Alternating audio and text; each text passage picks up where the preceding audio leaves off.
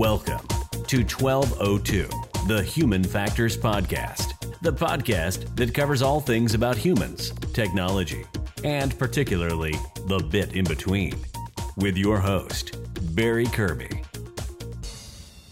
Hello and welcome to the 1202 Human Factors Podcast. Today we are going to be speaking about people, or more specifically, people's well-being, with a particular focus on the digital side of things. The topic of people's well-being is something that is very popular. The idea that we should be looking after ourselves and understanding not only how to take care of ourselves physically, but also mentally. There's no denying that one of the biggest impacts that have hit the scene recently is the internet and basically people's connectedness using digital means. So the phrase that has come out quite a lot is digital well-being. So what I want to spend this next few minutes talking about is this idea about digital well-being, but also looking at the perceptions of digital well-being through the ages, looking at some concepts and differences about how different people ages approach and use digital tools and the internet and that type of thing. This is part of what I've been talking about in various articles and in webinars and things around smart cities, and really about the fact that we should be spending more effort in understanding the people who are living in these smart cities and what we are providing to them. So this really is trying to get a bit of an understanding about why the drive in smart cities is happening, but also what things we need to maybe be thinking about when we look to providing services for the younger generation as well as the more mature generations, and why there is a difference in the way we need to approach them. This is on the background of the Smart Cities Initiative, which a lot of local government and national government is hoping fundamentally will save a lot of money. A lot of local and national government organisations are having to produce, I guess the well-worn phrase is they're having to do more with less.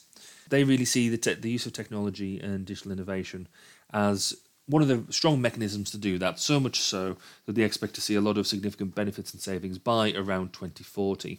And really what I worry about is a lot of the smart city initiatives are really throwing technology at people and hoping that they will do stuff, because it's really hard to engage with a residential area or geographic area where people live, because from a human factors perspective, that's almost something we're just really not that used to. Most of the user groups that we engage with as human factors professionals, one way or another, are fairly self-selecting.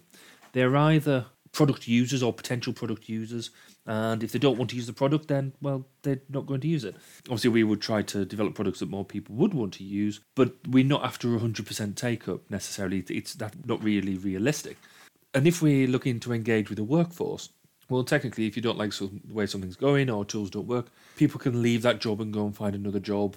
You know, at the extreme case, it is self-selecting in that respect.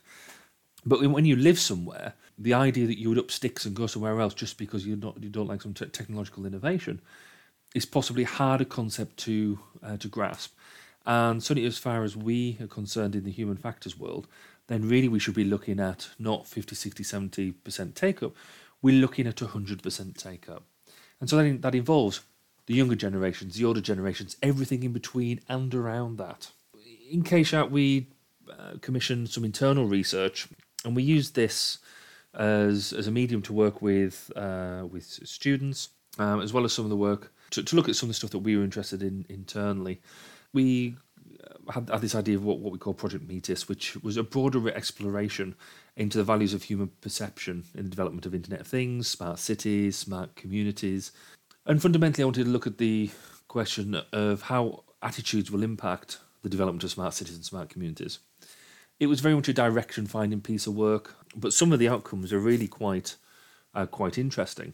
As with any piece of research, we started looking at the literature, and there is a lot of literature out there now looking at psychological effects of well-being, of digital well-being, but it really considers the young and old as separate entities rather than looking at more of a continuum.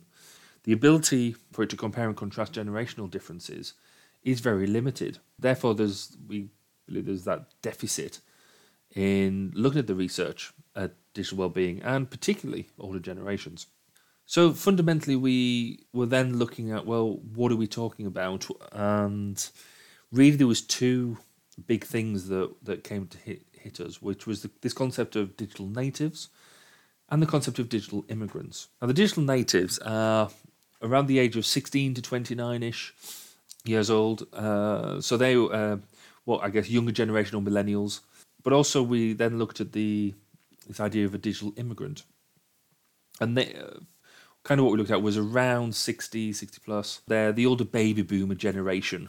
It was really interesting to see these comparisons. And certainly this idea about the digital native and digital immigrant. Now, to understand these concepts further, it's quite key to understand where the ideas come from. So the digital native, the analogy here is clearly language. So people who understand different languages.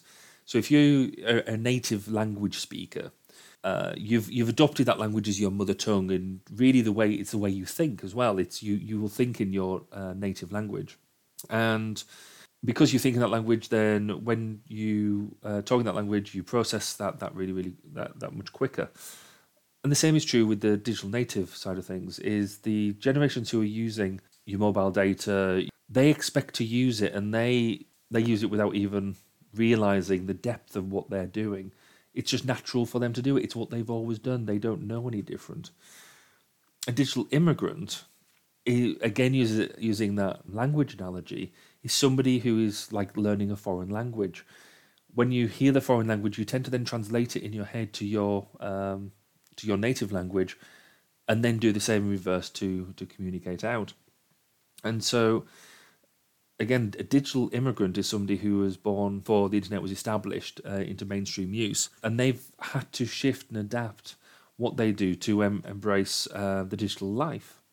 That's a really interesting concept. So the key benchmark here is really around 1982, which is where the millennials thing really comes into.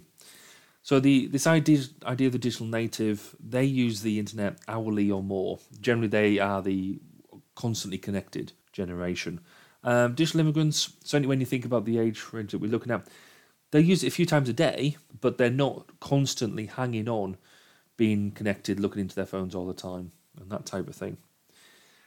An interesting thing around this, though, is that the digital immigrant generation will watch a lot more TV.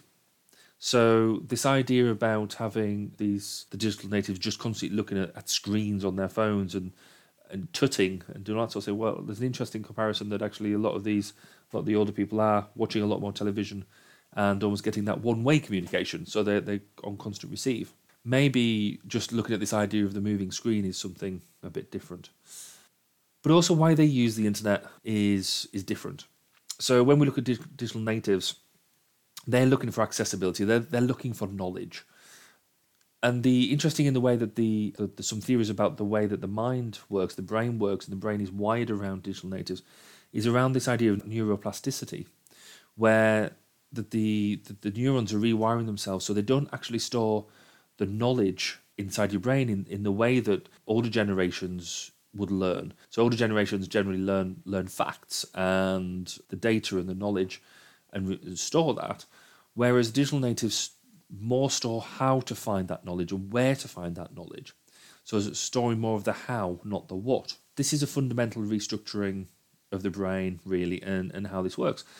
Now, this is a bit of a theory at the moment. I don't think anybody's been chopped open enough in a way that can actually prove that this is the fact. But when you consider about how education seems to be changing or doesn't seem to be serving current generations of children, this could actually explain why, because the school system is still very focused on learning facts and that type of thing, rather than looking at the how we access data and that type of thing. It's a real interesting seeing what the natives are looking for, which is different to the immigrants, which is the digital immigrants are more looking at it as a communication medium. They like using it to share photographs, share what they're up to be able to talk to loved ones. So the idea that the older generation don't want to use the internet is a fallacy. In fact, the whole Silver Surfer idea is massive. They will very much engage with the internet, but they use it for a different thing. They don't see it as the be all and end all. It is very much another aid. It's another communication medium that they can use, particularly for keeping in touch with friends and family. And how we access digital services is tremendously important, and we've got to get the two perceptions correct. Because if we are transitioning from everything to being online, so if you want council services, if you want to complain, if you want to find out more information, if you want to take part in a consultation, generally the first place you go and look is the website of the appropriate either company or local authority, national government or petition site or whatever it is. But the way that we handle accessibility is quite key. When we're looking to signing up to websites and things, actually, this is where the digital immigrants are happy to sign up to multiple times to different sites, and they don't mind having multiple passwords. But they see it as a natural thing that, yes, if you go to a different site, you might need to sign up again. But digital natives get very frustrated. They get very frustrated about, I'm having to sign in again.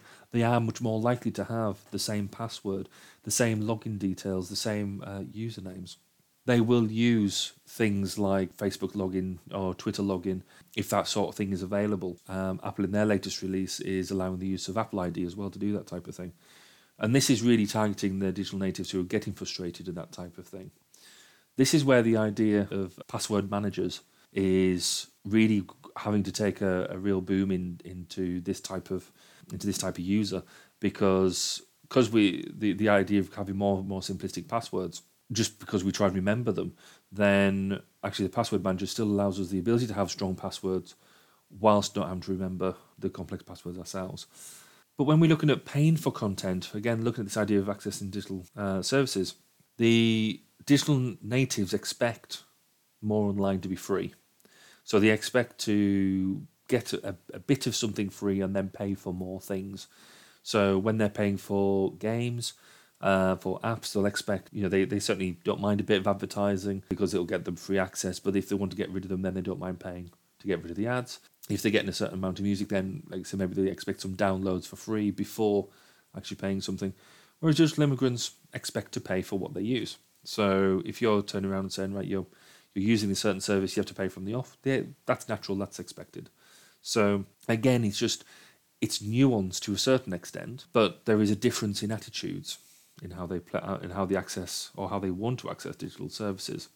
Then we look at the perception of safety, and it's interesting that digital immigrants feel safer than digital natives online. That could largely be because of a level of naivety to a certain extent, or the fact that digital natives have a greater appreciation that online is forever now. I mean, certainly, I know from my own perspective that the older digital natives, I slightly just fall outside that category, but I'd like to think only by a few years. There's a lot of stuff that when I started posting online onto like sort of Facebook and things like that, I didn't necessarily have that perception that online really means online in the same way that it does now. And having been involved in politics for quite a while, there's certainly this idea that the stuff that you posted 10 however many years ago actually does come back to bite you in a way that never happened previously before, or never in the same way before the internet took off. So really that's something that is a proper step change. But also when our perception of security when we're online, everyone feels most vulnerable when downloading stuff to their machine and when they're doing online banking, which actually is quite surprising in some ways because the vast majority of online banking is very safe because they invest so much time in the online security. You're much more vulnerable in that respect to phishing emails or spear phishing and that type of thing. But digital immigrants also feel insecure when they're doing the online dating because they see it. They sort of have perceptions about whether the person at the end of the photo is actually a real person or is it just the computer. Streaming content and gaming. One of the really big interesting pieces is all people we spoke to consider every aspect of their lives to be private. Though they don't mind sharing certain aspects of their lives for, such as pictures of important events, children's graduations, marriages, that type of thing. And really, it was actually they've got a lot more fears about how their data online is going to be used. But another interesting piece, again, it's a perception piece about where people felt better. So all digital immigrants claim that they felt better about themselves in the real world. So when they wake up in the morning, the person they see in the mirror, that gives them the grounding and focus going on. But a third of digital natives claimed they felt better about themselves in the online world. It's almost the idea that the real world is just there because it has to be there. They actually live in the online world. And for those people who've maybe seen the film or read the book Ready Player One, it certainly lives into that idea of Halliday's Oasis, which I think is really, really quite interesting. And certainly, from what we've seen, the emotional and social significance millennials attach to a virtual life is equal to their real life. They really don't see a massive differential between real life and online life, which I can sort of equate to a certain extent, because just because we're using electronic means to communicate doesn't mean that what you're saying is any less meaningful. There is that idea that online and offline is blending a lot more than it ever has done. But there's a lot more digital natives who are investing a lot more time, energy, and money into their virtual surroundings.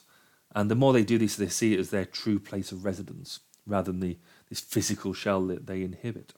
Really, one of the things we use online or digital for is to make new friends. This is because the online world now acts as a massive relationship tool. Start new friendships, but also maintain old ones. This is where research by Age UK has really come in, because the digital world can be a great tool for elderly individuals who feel isolated and lonely, and there's a lot of potential and possible capability into combating loneliness, which is actually not just in older generations now, but in many generations, people who are living alone and that type of thing, that the loneliness is becoming such a huge problem that the digital gives us the ability, or at least maybe some mechanisms, to help counter it.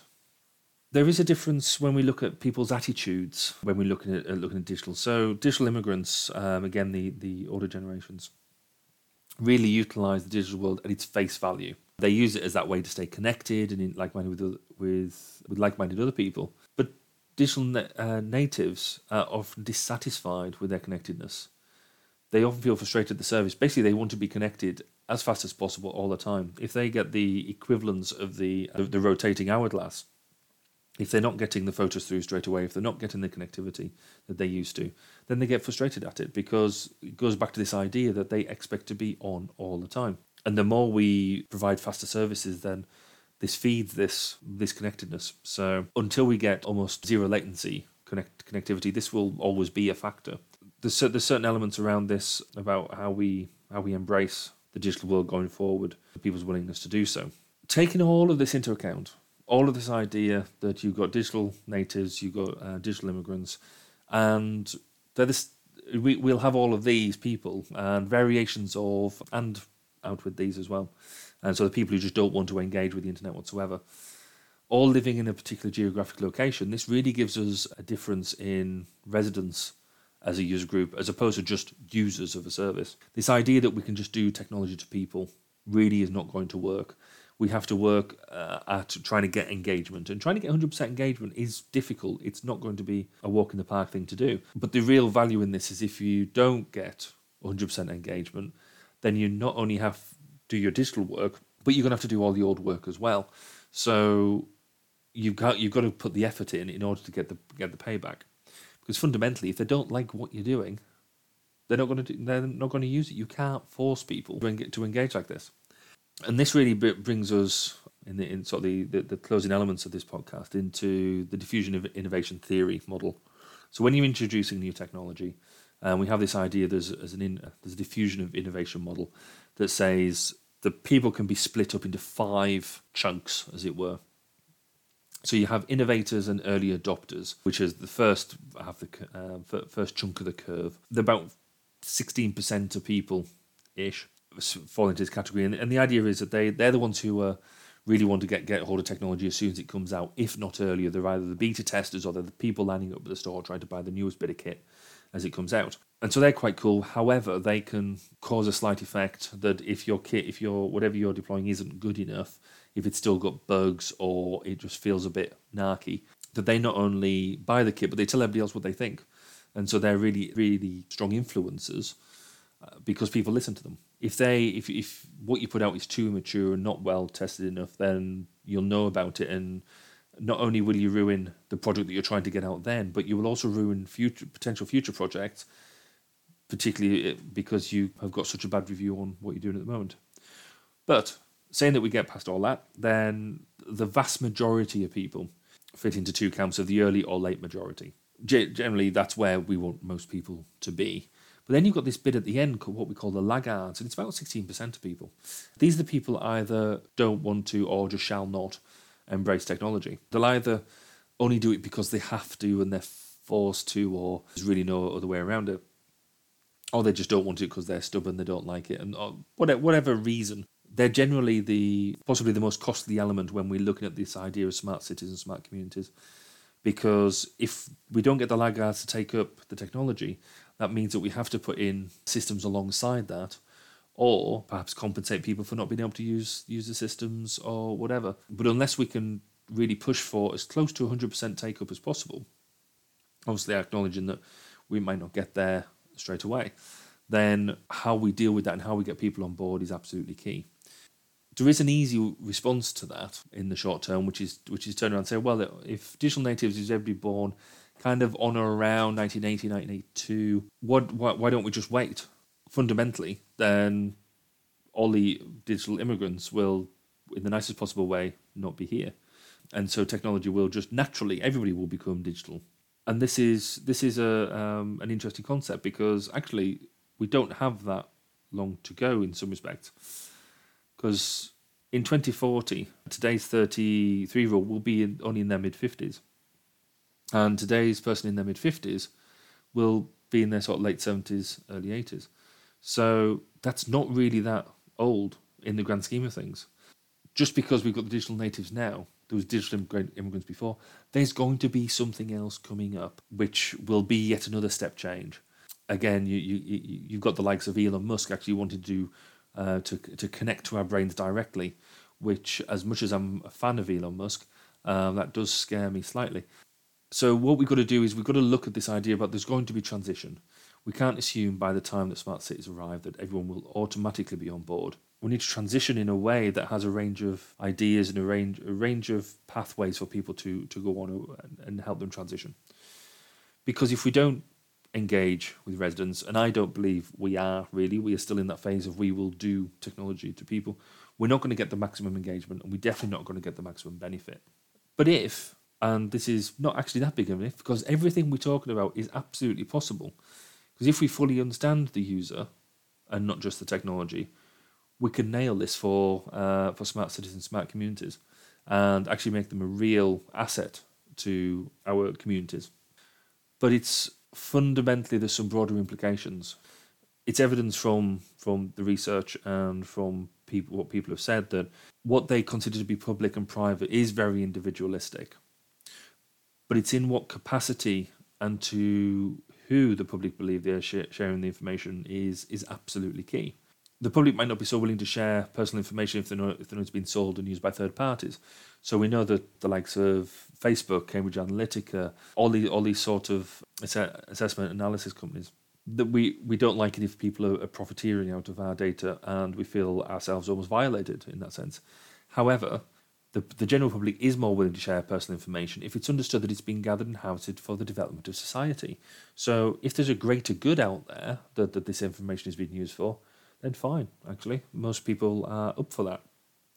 So that gives us really the final sort of three conclusions out of this, or three takeaways, which when we're developing with this, and it's almost the same with any human factors project to a certain extent, we've got to be open and upfront with the public about what that information is going to be used for in order to gain their trust, because we want as wide a take-up as possible.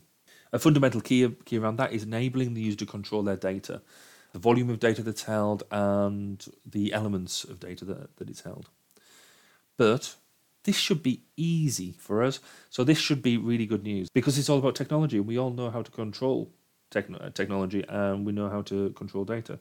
For the development of IoT and smart cities, as long as we put that at the core of what we're doing, it should be really easy. But time will tell, and we will see.